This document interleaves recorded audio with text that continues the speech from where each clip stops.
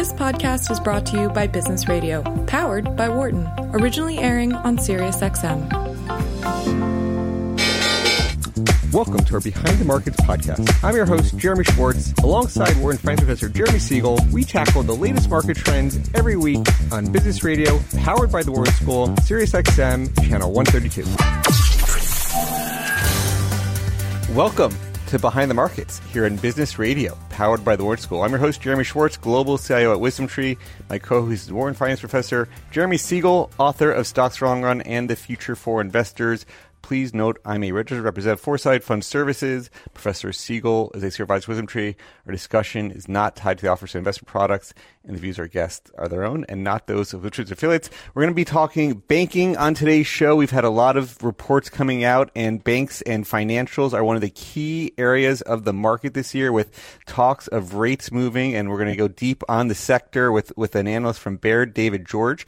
But before we bring David on, Professor, some volatility. Your calls have been spot on here with volatility. How are you reacting to the markets? Yeah, we shouldn't be surprised. Over the weekend, we opened Monday with the 10-year at 190. It's now down to 176 with volatility. There's the hedge demand has come in, but the 2-year is above 1%.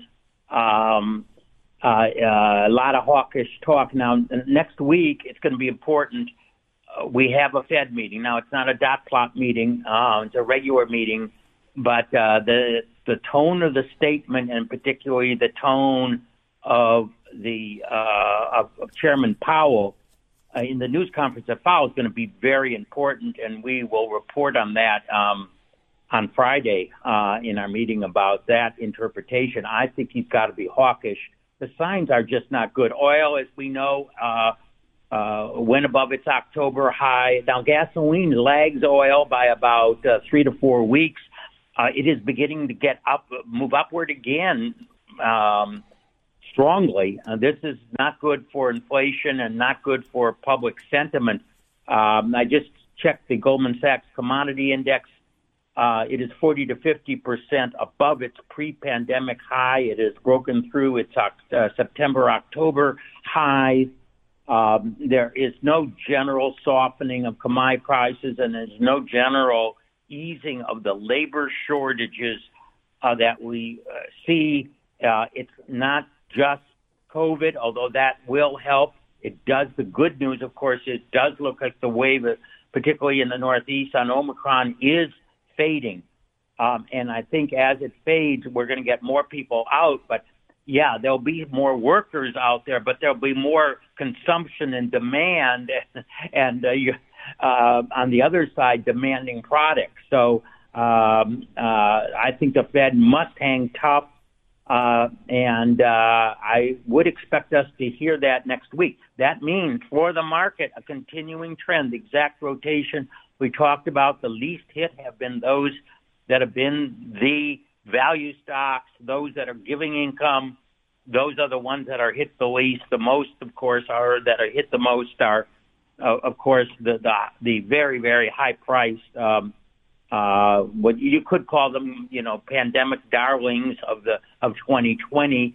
Many of them down 50 to 70%, with really very little relief in it. They're breaking through technical levels, so you're getting a lot of people jumping off. Yeah, even this morning we saw one of the pandemic darlings report on the pandemic, not unclear on their profits, and stock down 25%, with Netflix being a key story. Is that part of your story of the rotation? Well, Netflix I think has more solid than a lot of the type of things that we see in the ARK world, Kathy Woods. Netflix it really brings into question. There's a lot of competition in streaming. There's a lot of question about whether their models they have these serial hits, but then they're not building a franchise on them. It's not like Walt Disney, where you can sell billions of dollars of product based on Mickey Mouse and everything else. Or, of course, the Marvel set, which has a franchise. The problem, it's a hit and miss. They produce a lot of shows. Some are great, like the Squid Games, and others fail. Will they have to branch out? Will they have to go more towards movies with stars? There's a question. There's competition there. So I'm not an expert in that field, but it brings into question whether, I was talking to someone yesterday that was taking a big hit on Zoom, and he said Zoom is so fantastic, but everyone's catching up. It doesn't have a moat around it that, I'm going to pay for this above everything else. And if you don't have a moat around it, you might be the first person in and win on that day, but you're going to be eroded soon. And I think that's basically what's happening. You've got to have something that continues to build the franchise and has the moat around it. And I think it's more surprising in terms of Netflix. One has to remember Netflix hit an all-time high in October, and it's really just back to levels that it was earlier this year. I still think it's a fantastic franchise. I think people who have it are going to keep it for a long time. But the question is, new people, especially with their price increases, are going to wonder, can I get other streaming services cheaper that are going to give me what I want? When you go back to your big picture on the year, I mean, you had said we were going to have volatility. It's playing out exactly like you said.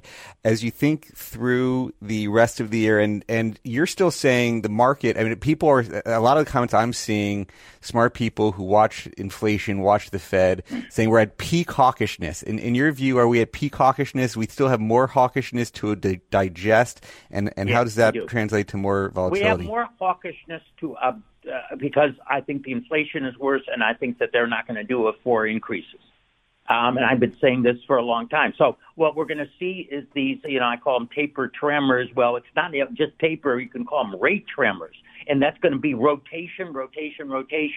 So the whole market will tend to go down. The value side and the cash side is going to hold up the best. By the end of the year, I still think that the S&P has a chance for a gain. But let's face it, it's top heavy with great companies: Microsoft, Google, Netflix, Apple, Amazon, Facebook. They're making money. But when you have a re-rating of the discount rate, rotation upward of that discount rate, all long-lived assets, and even value stocks are long-lived compared to cash and short-term, are going to have a little bit of revaluation problem. But ultimately, as I said, I still think the S&P has a chance to go up. So I think the tech sector, the S&P will be up this year. With the tech sector being 35%, that's going to be a challenge for the rest of the year. Still much better than bonds and better than fixed income. Yeah, well, we started the year with a negative on those. It'll be interesting to see how it plays out, but you've been spot on. We'll keep coming back to you every week. Looking forward to the report next week, Professor. Thank you very much, Jeremy. Have a great week. Let me turn the conversation over. As we've been talking, big theme of the year, rising rates, and one of the sectors you could say at the heart of this question is financials and banks. So we're excited to have David George, Baird senior analyst covering U.S. banks on Behind the Markets for the program. David, welcome to Behind the Markets. Hi, good afternoon, Jeremy. How are you? Great. Well, thanks for joining us. Maybe tell our listeners, you're, as a banking analyst, you tend to publish reports on banks institutions, but tell our people a little bit about yourself, how your background, how you got to Baird, so they can learn a little bit about yourself. Yeah, sure. Again, David George, and I'm with Baird, and I've been with Baird for 14 years, and I've been covering banks and financial services companies as an analyst for that period of time. I was with a competitor for 7 to 8 years prior to that, and then I was actually in the banking industry as a corporate banker for about 7 or 8 years. So if I'm thinking about this, I'm about 30 years or so in banking and financial services, and we published research on the banking industry and banking companies for largely for both retail and institutional clients at Baird. And that's about it, Jeremy. So happy to be with you, and look forward to talking through financials this afternoon. Well, so as you think about it, how much of it comes from a macro perspective? I mean, everybody's talking this macro story. You heard Professor Siegel's narrative. He's probably on the more hawkish people you've heard from, but you could tell me if I'm wrong there. What's your sense on how much is macro, how much is micro this year? And then, if you have any of those macro views, if they differ, or what's your baseline starting for looking at the group? Yeah, it's a good question. We typically think about financials both from a macro and a micro perspective, and as you suggested, there are particular points in time where macro is more of a relevant driver than micro, and I think we're in one of those periods. And as you mentioned, I think the main macro factor, I think there's probably two. The first is obviously, as you discussed with Professor Siegel, the prospect of higher interest rates and the potential benefit to financials and banks in particular. But furthermore, there's also been, from my perspective, a money flow. As rates have gone up, it's been negative for longer duration assets like technology stocks or higher multiple stocks, and there's been a lot of capital so far in 2022 flow from growth to value, and obviously financials are one of the big components of that sub index. So there's been a couple big macro factors, and I think this year rates and macro are going to be the main drivers as we go through the year. And I'm going to drill into a bunch of these questions, but certainly the performance has already started to reflect that tech sell-off and coming into banks. Maybe it's as simple as that. But do you have any other supporting points on flows? Is it as simple as the performance monitoring, or are we actually seeing the money rotate? Are you seeing the sector flows, capital flows, or how are you thinking about that money rotation? Yeah, we track money flows. We don't follow it every day, but anytime we have a big move in financial stocks, we tend to take a closer look and get a sense as to money flows. And obviously, as you know, passive investing has become a big driver of the incremental performance in equities, and we have seen unprecedented levels of flows into ETF instruments such as KRE, XLF, KBE, and related financial ETFs. So there's been very significant flows into those and out of instruments such as QQQ. Right. So there's the ETF rotation that is happening. So that is interesting. In terms of the macro, do you have a house view of the Fed when you're forming your baseline views of the sector? Is there a house view on rates and how that's going to then impact your micro themes?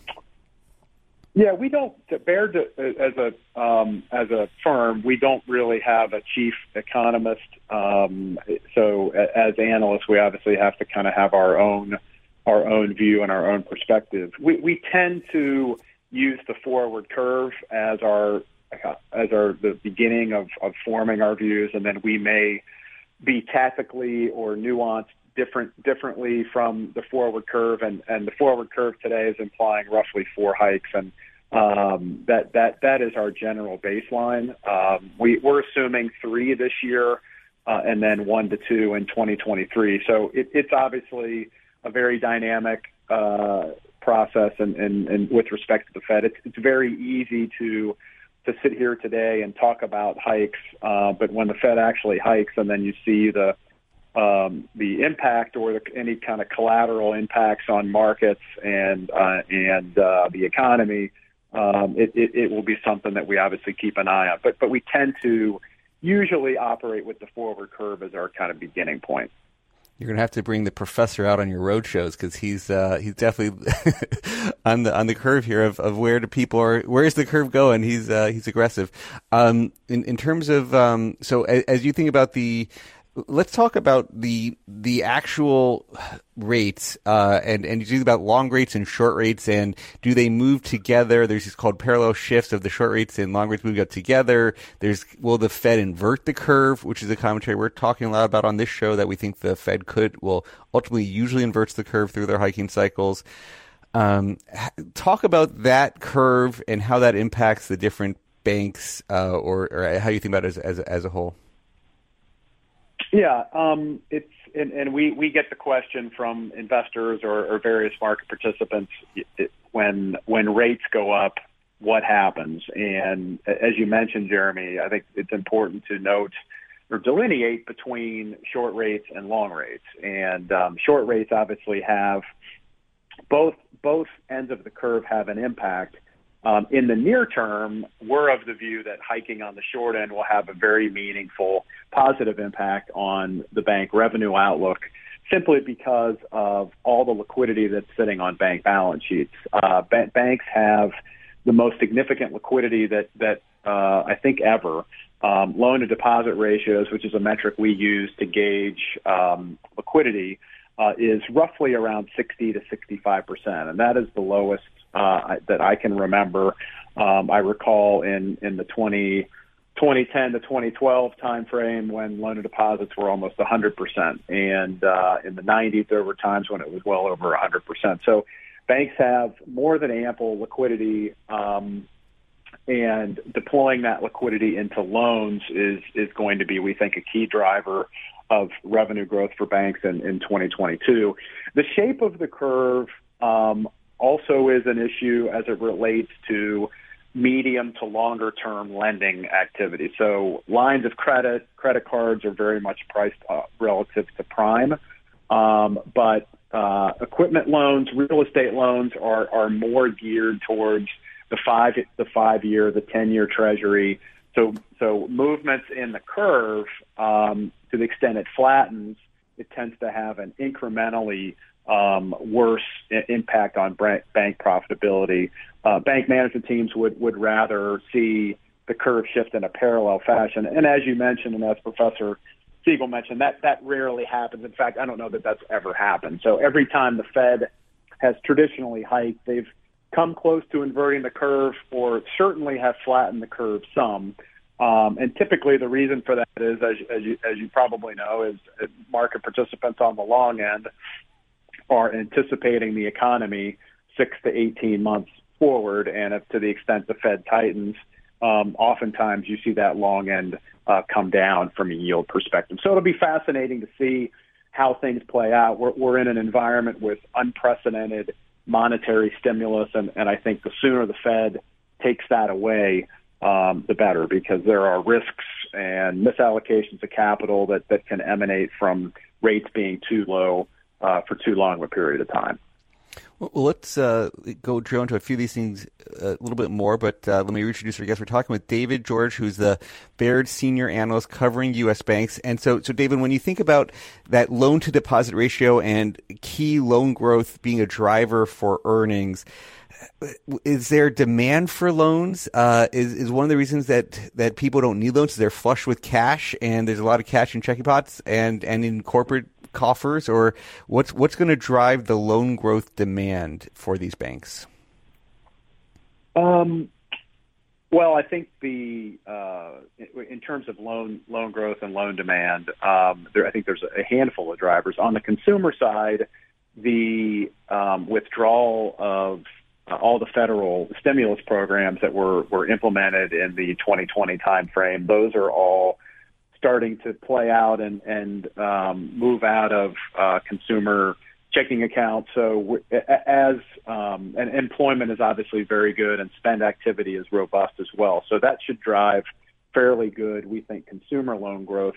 Probably one of the bigger drivers of loan growth that we see in 2022 is likely to come from the corporate part of the market, and in particular commercial and industrial demand for working capital or lines of credit. And one of the big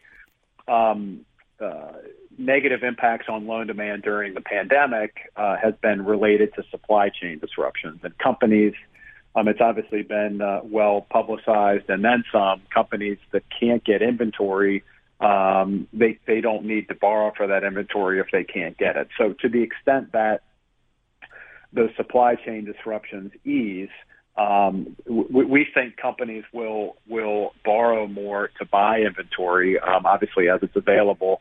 And I think because of the nature of the pandemic and the significance of the disruption that I'm referring to, companies will probably run with a little more inventory than what they're traditionally accustomed to running with. So because of that, I think commercial is really where you're going to get the most loan demand here.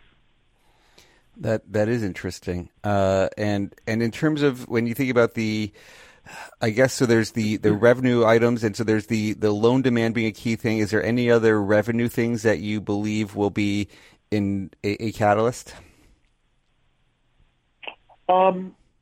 I think the main revenue driver is going to come from loan growth and net interest margin improvement with the Fed raising rates. Fees are 30 to 35% of bank revenue, and the fee story has actually been quite good, particularly for the large banks that are in the investment banking field, and that has been a big driver for growth for a lot of these companies. So I think we're going to transition from fee growth to spread revenue or net interest income growth in 2022. And that net interest margin it's effectively what they can. They have a portfolio of things like their loans, and then there's their cost of capital. And is the idea that the income they're earning on the loans is going to outstrip their cost of capital? Yeah, basically your net interest margin in simplistic terms is what your yield that you're receiving on your assets. So that could be securities or loans minus your cost of funding. And when rates are at zero, we're not in a situation where people are going to pay money to keep their deposits in banks. So banks have a limited ability to pass on those lower rates once we get to zero. So what should effectively happen is the Fed raises, banks will probably lag that deposit pricing benefit and capture that extra carry income. So as the consumers get a hit here a little bit, the consumers don't always keep up with the Fed hiking rates. That's where the banks earn their margin. Yeah, that's right. And banks are obviously providing a service, and I think they will expect to get paid for that service. In terms of as you think, so the earnings growth driven by this spread income and positive loan growth.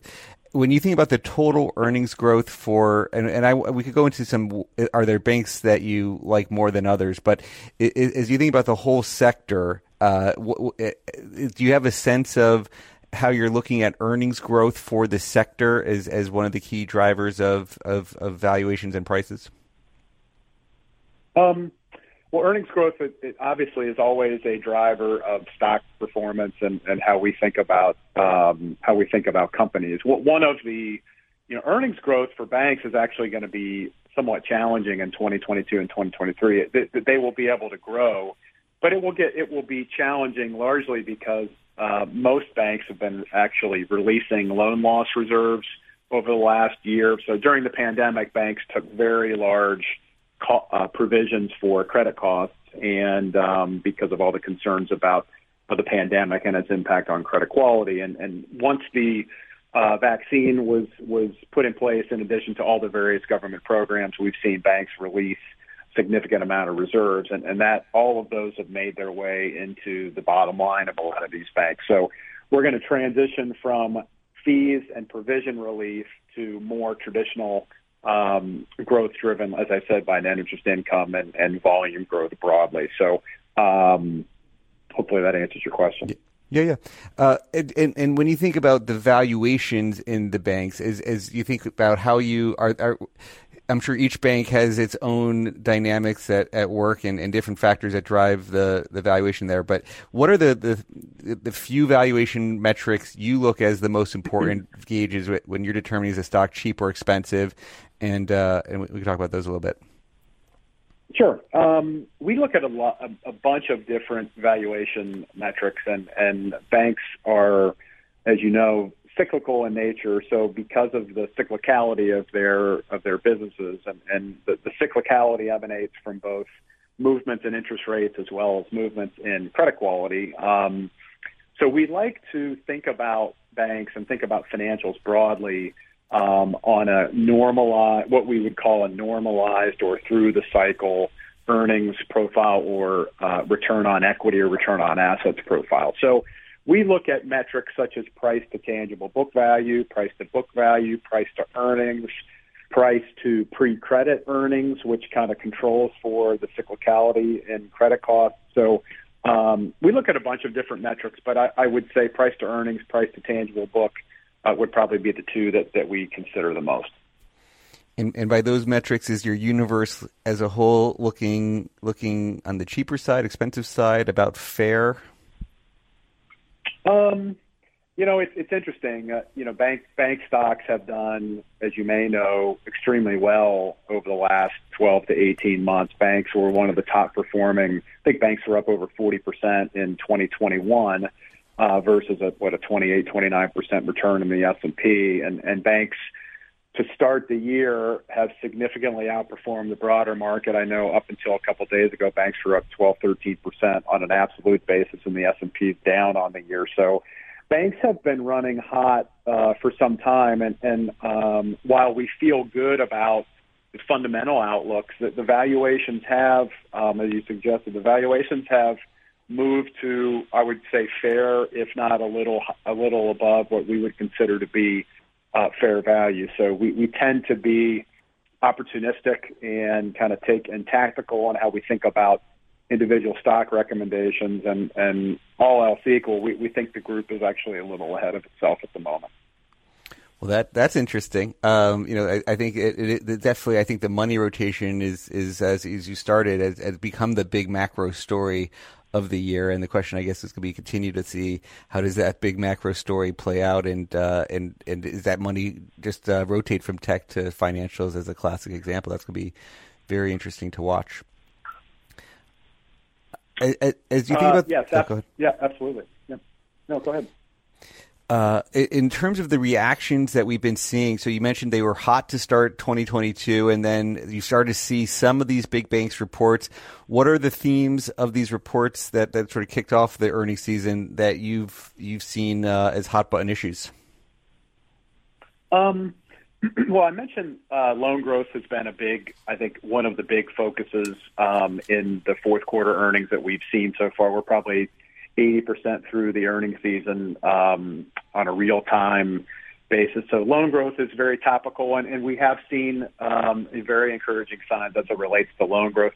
I think probably one of the other factors that I don't think has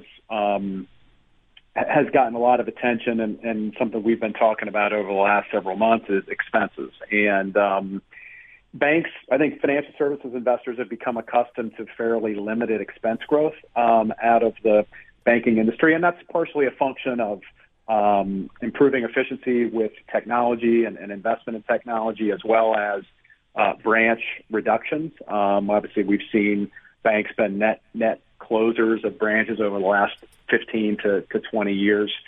But there is absolutely a war on talent. There is wage inflation throughout the white-collar employment spectrum, and banks are no different. So there is some wage inflation.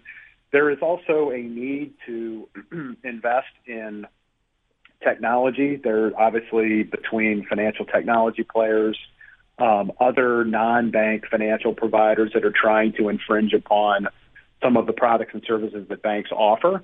So in an effort to compete with that, they're having to invest in technology and cyber, and that has been, I think, I wouldn't say a disappointment, but I think the street assumed that all of this interest rate benefit would hit the bottom line, and that I don't think that's the case, and I think that's why we've seen a more subdued reaction to earnings so far. Well, that's good. I want to pick up on this thread of the cost and the technology. I think these are all very interesting issues right there. And I want to drill in a little bit more on some more details. We were talking sort of costs and expenses, David. And I think that was some headlines that we saw. It's also bonus season, so people are talking about comp as a line item. There's a Wall Street Journal story this morning on the sort of cost of the big banks and sort of that bonus season. But they're also talking a lot about the engineering, the tech expenses, and I think some of that's the cyber that you mentioned. But what else are and when they're looking at tech and engineering expenses, I think Goldman in particular was down on some of these different items, or you may have a different view. But what are the big expenses coming on this tech and engineering side? Well, on the tech side, there is product development investments, I think, that are being made by a lot of financial institutions. Some of the buy now, pay later companies that are trying to infringe upon banks, I think there's been some investment in that. I think there's been investment in retail banking technology and products and ways to, I think, integrate the payments ecosystem, both for consumers and for corporates. So I think there's been a lot of investment there. And just technology broadly has become a big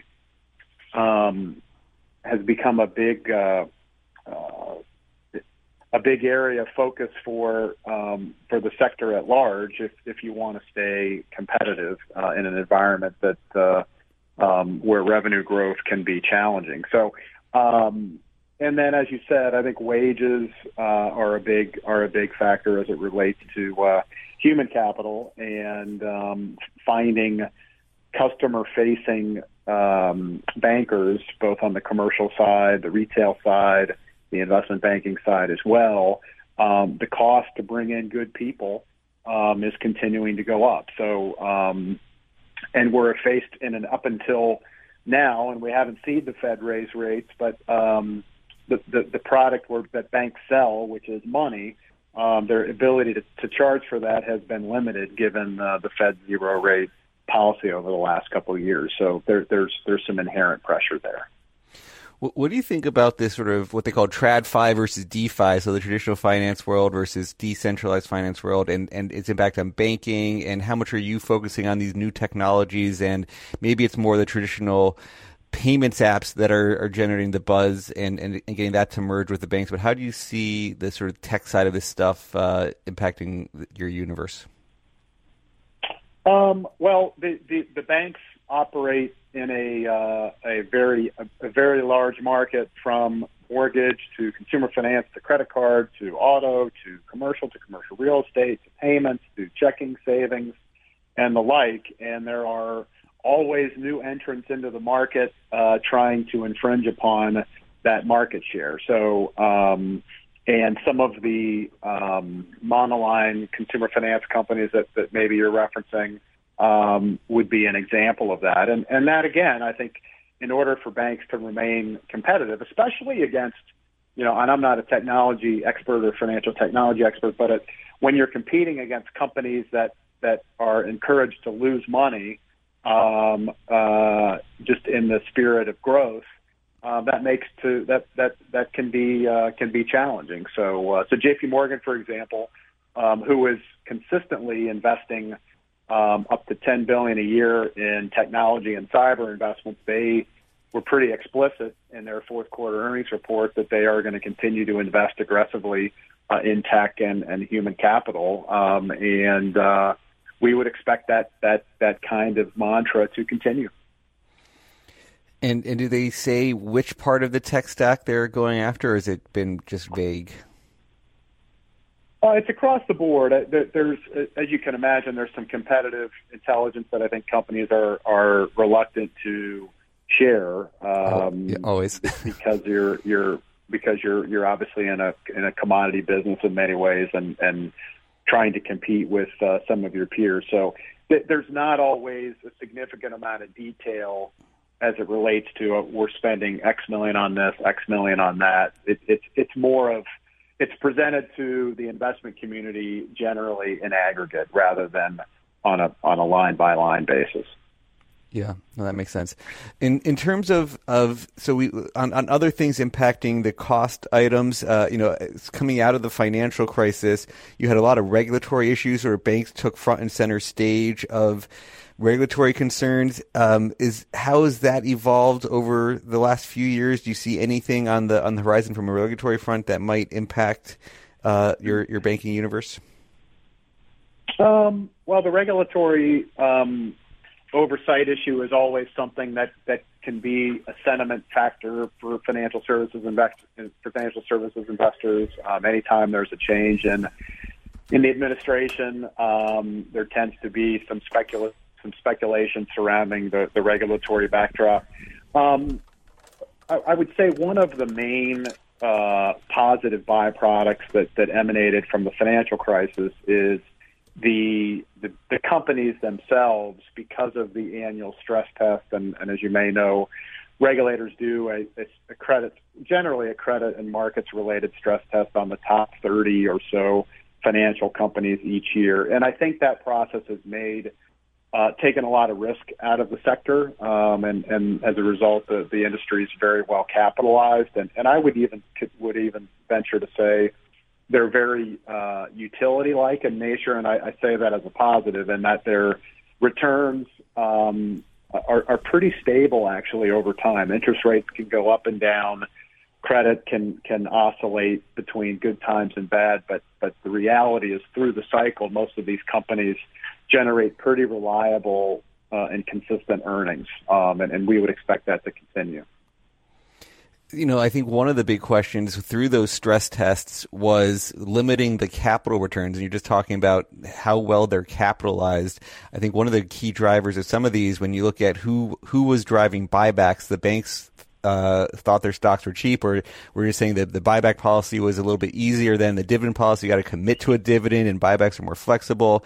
How do you see capital returns through dividends, buybacks shaping up across banks? And do you think there's even more room for buybacks? Are they too overcapitalized? I think you'll see the degree of overcapitalization is more pronounced in what we would call the super regional group. So companies like U.S. Bank, Fifth Third, Key, Regions, PNC, rather than the likes of Bank of America and J.P. Morgan, due to their size, they need to retain. They're forced to retain a little more capital. But I would say capital return, meaning buyback and dividend, will be a very meaningful part of the bank investment story and bank investment theme over the next decade. I would expect that you'll see close to 100% of earnings over the next decade return to shareholders in the form of either buyback or dividends. So I think that will be a very meaningful part of the thesis surrounding financial services investing. Well, that's a really interesting number as well. Like, so that the question is, can and people think of that, they don't think of companies that can grow over time if they're returning all their capital to shareholders. But do you think that if they're returning 100% of earnings through dividends and buybacks, are they still making investments? We just talked about these companies making investments in tech and engineering for growth. Like, they're still going to drive growth plus return 100% to dividends and buybacks? Well, I think it's financial services companies, or particularly banks. They're not growth companies. So if you're looking for growth, banks can give you respectable growth. And when I say growth, I mean revenue growth, and earnings growth is going to bounce around based on what credit quality is doing and so forth. But I think a reasonable revenue growth expectation for banks would be something in the order of 4 to 6% over the next decade. So a GDP plus 100 basis points or 200 basis points would be kind of my baseline expectation. So with that as a backdrop, and the amount of capital that and that earnings would be obviously after investments that they need to make, these companies are so profitable. Many of them will do 15 to 20% return on tangible equity, they generate a significant amount of capital. And when your growth is 4 to 5%, you just don't need that much capital to grow. So yes, there is the ability to generate respectable growth with fairly low risk, with meaningful capital return at the same time. Those are very interesting dynamics of how to set expectations of for the economy as a whole, and then your universe here in particular. Let me just reintroduce our guest. We're talking with David George, Baird senior analyst covering U.S. banks. David, and you mentioned on this capitalization question, sort of the regional banks versus, or the super regional banks versus the sort of the mega banks, sort of the SIFIs, the systemically important institutions. Is you think about the opportunities, and I was going to ask a related question on large banks versus small banks. Is there a group that you'd say you're the most optimistic on? If you had to say, picking within the universe, what sub industry or sub coverage universe you would be the most optimistic on? Yeah.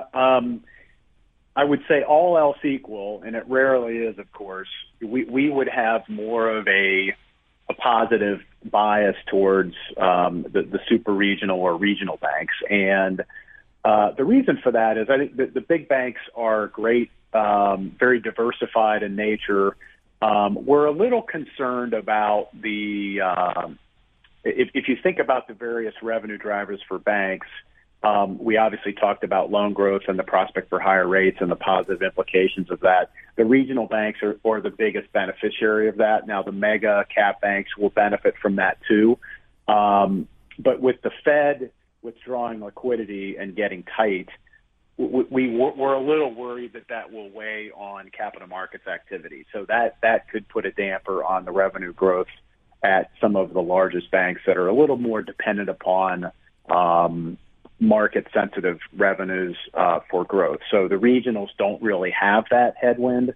So that all else equal, we would have more of a positive bias towards those regional or super regional banks. Right. In terms of the other things impacting the industry, how much are they talking about sort of the pandemic now in their back to work policies? Is it just to the point of being super regional? Everyone has got a different policy. Is it how are you seeing people respond to the pandemic and how that's affecting costs and different issues? Certainly, so I think on the cost side, it's mixed. Clearly, there's well, first of all, I think the industry did a phenomenal job, and this is obviously almost going on 2 years ago now, but a phenomenal job, particularly throughout the pandemic, but especially at the beginning of the pandemic, in the midst of all of the uncertainty and concerns about health and just a lot of unknowns, the industry really responded well, particularly through the PPP program. And many of these loans were processed by people working out of their homes, and the industry did a phenomenal job in responding to the needs of small businesses through that PPP program, and it was executed flawlessly, and capital and money found its way into consumers and businesses' pockets in a very rapid fashion, which was banks during the last crisis were part of the problem, and in this case, they were part of the solution. So early on, they really did a great job in terms of fulfilling and executing upon those needs. As it relates to the back-to-work policy, it's very mixed. Obviously, customer-facing people in the branches in most cases are back to work. Customer-facing bankers are, I think, in many cases back to work or maybe have a hybrid approach. I think most companies, if you're not customer-facing, have a kind of a hybrid or option depending upon what the employee wants to do. So clearly, offering that flexibility from an employment perspective is something that I think, unless it's absolutely necessary, I think more and more companies are embracing the flexibility and ability to retain talent by providing a handful of work options for their people. So it really runs the gamut. How has Baird taken that approach? What are you guys personally doing? How have you found it for your work style? It's been, I'm kind of an old school, and first of all, everyone's different. I'm kind of old school and have traditionally been very focused on going to the office. I work in a small office in St. Louis, so we have not had nearly the attendance that we used to have, but it's been, it hasn't really affected our productivity, and, knock on wood, the firm, Baird had a record 2021, both from a firm level as well as our equities business. So all of us kind of had to rally around each other to find the best way to serve our clients. We really just focused on serving our clients in the best way possible. Yeah, for my personal speaking, we've gone to a remote first environment. So I used to have to commute to New York from Philadelphia, and I haven't been doing it. We've been doing Zoom and Teams calls, and even our show now on Teams. And it's been quite fine. But I know that we are definitely working on a new office location in New York. Hopefully that's coming soon. To give people options. So that new hybrid is the word I think of the day. I think you're seeing that across a lot of these places. In terms of where one of the issues we talked technologies, and I think one of the things we focus a little bit on is crypto and the banking system on crypto. It remains a tough thing in terms of, I'm curious if you see the banks offering access to crypto services. Crypto's hot today, or sure, not so hot. It's crypto's crashing today. But as you think about providing money into the ecosystem, it still remains challenged. There's only a few banks really servicing that market. I wonder how you look at that and banks trying to get involved in that ecosystem. Is it going to be remaining a narrow group, or do you see more and more banks trying to view that as a growth opportunity? It's a great question. If you're looking for a crypto expert, I am definitely not it. Maybe I'm just too old and experienced. I don't really understand crypto, to be honest. I think in terms of the banks and serving the crypto market, I think initially there was a fairly significant reluctance in terms of just a lack of understanding of the crypto market. I think that the large banks are trying to find a way, and I think if their clients want the ability to conduct business from a trading perspective in crypto, I think that's something that's being offered when appropriate. But it's not. I think as a general strategy, I don't think it's a segment that a lot of banks are investing significant amounts of capital and resources into. Yeah, it's gonna be very interesting to see what services they offer. I mean, I remember seeing a survey study saying, of course, it's in the Twitter world and the crypto ecosystem. They always, you never trust a survey, but it was something like 40% of this respondents to the survey would change banks if they offered the crypto ecosystem. So it's sort of interesting if that becomes something that certain banks are using to lure new customers. Yeah, I think it's going to depend on. Yeah, you're right. It's going to depend on what crypto. I guess the price of cryptocurrencies do. So I'm just not an expert and don't really understand it, to be honest. Well, we'll take that conversation offline. We'll see if we can talk more about it. In terms of, we've talked a lot of issues, and I've covered a lot of things I wanted to in our final 3-4 minutes. As you think about key issues that you're focused on, anything that we haven't talked about that you'd want to make sure we bring up? No, we've really covered a lot of the main issues. Banks, as you mentioned, Jeremy, are kind of leveraged bets on the U.S. economy and interest rates, and they're a great way to play the growth in the American economy. And I would say, having been in banking or covered the sector for 30 years, I think from a risk perspective, this is the best environment for risk management that I can remember. So the main risk in banks usually emanates from bad loans, and I think that the industry from a risk management perspective is in as good a shape as it's ever been. So as an investor, that's something that gives us a lot of comfort as we think about these companies.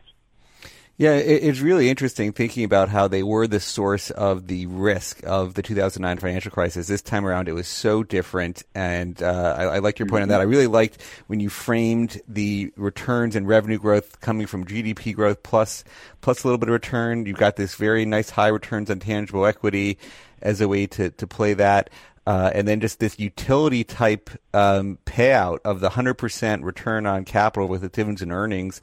That seems to be a profile in this year of people questioning, profiles that are high duration assets versus low duration assets that we started the show with, and Professor Siegel talking about the rotation away from mega tech to lower duration, people returning cash flow through dividends and earnings. This seems like the group that on a macro level, you can understand why the valuations are a little bit premium given that macro setup.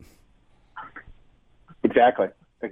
So I think the group is it's very well managed and has got ample liquidity and capital to withstand almost any macro environment. If people, you mentioned your research can be found for institutional investors as well as retail. If people want to stay in touch with what you're writing or your views, how do they find more, and where can they find a little bit more about what you're working on? That's a great question. I think it can be done through our Baird Private Wealth Network, and you go to rwbaird.com and find a financial advisor in your market. I think that's a way to get access to our work as well. Yeah, this is as a theme for what we're focused on the next few weeks here on Behind the Markets. We're going to be focusing on this rotation. We talked a lot about it this week in sort of energy and some of these cyclical sectors benefiting from higher rates, benefiting from inflation. We thought banks were one of the really interesting categories. Next week, we're going to talk with a strategist who's talking about, again, these big rotations away from tech towards value. That's going to be a theme. We're going to come back to energy as a focus theme. We're going to be talking about the Fed for the foreseeable future. I see all year it seems to be the story of the day. So I appreciate David George taking time with us on Behind the Markets. I'm Jeremy Schwartz. Thanks to our producer, Patty Hall, our sound engineer, Dion Simpkins. You can listen to us on our Behind the Markets podcast. Have a great week, everybody. Thanks for listening to the Behind the Markets podcast. If you want to learn more about WisdomTree, visit wisdomtree.com. You can also follow me on Twitter at Jeremy D. Schwartz. I'd like to thank Patty Hall for producing our live program on SiriusXM Channel 132 and our podcast producer, Daniel Bruno. Join us next week for another edition of the show. For more insight from Business Radio, please visit businessradio.wharton.upenn.edu.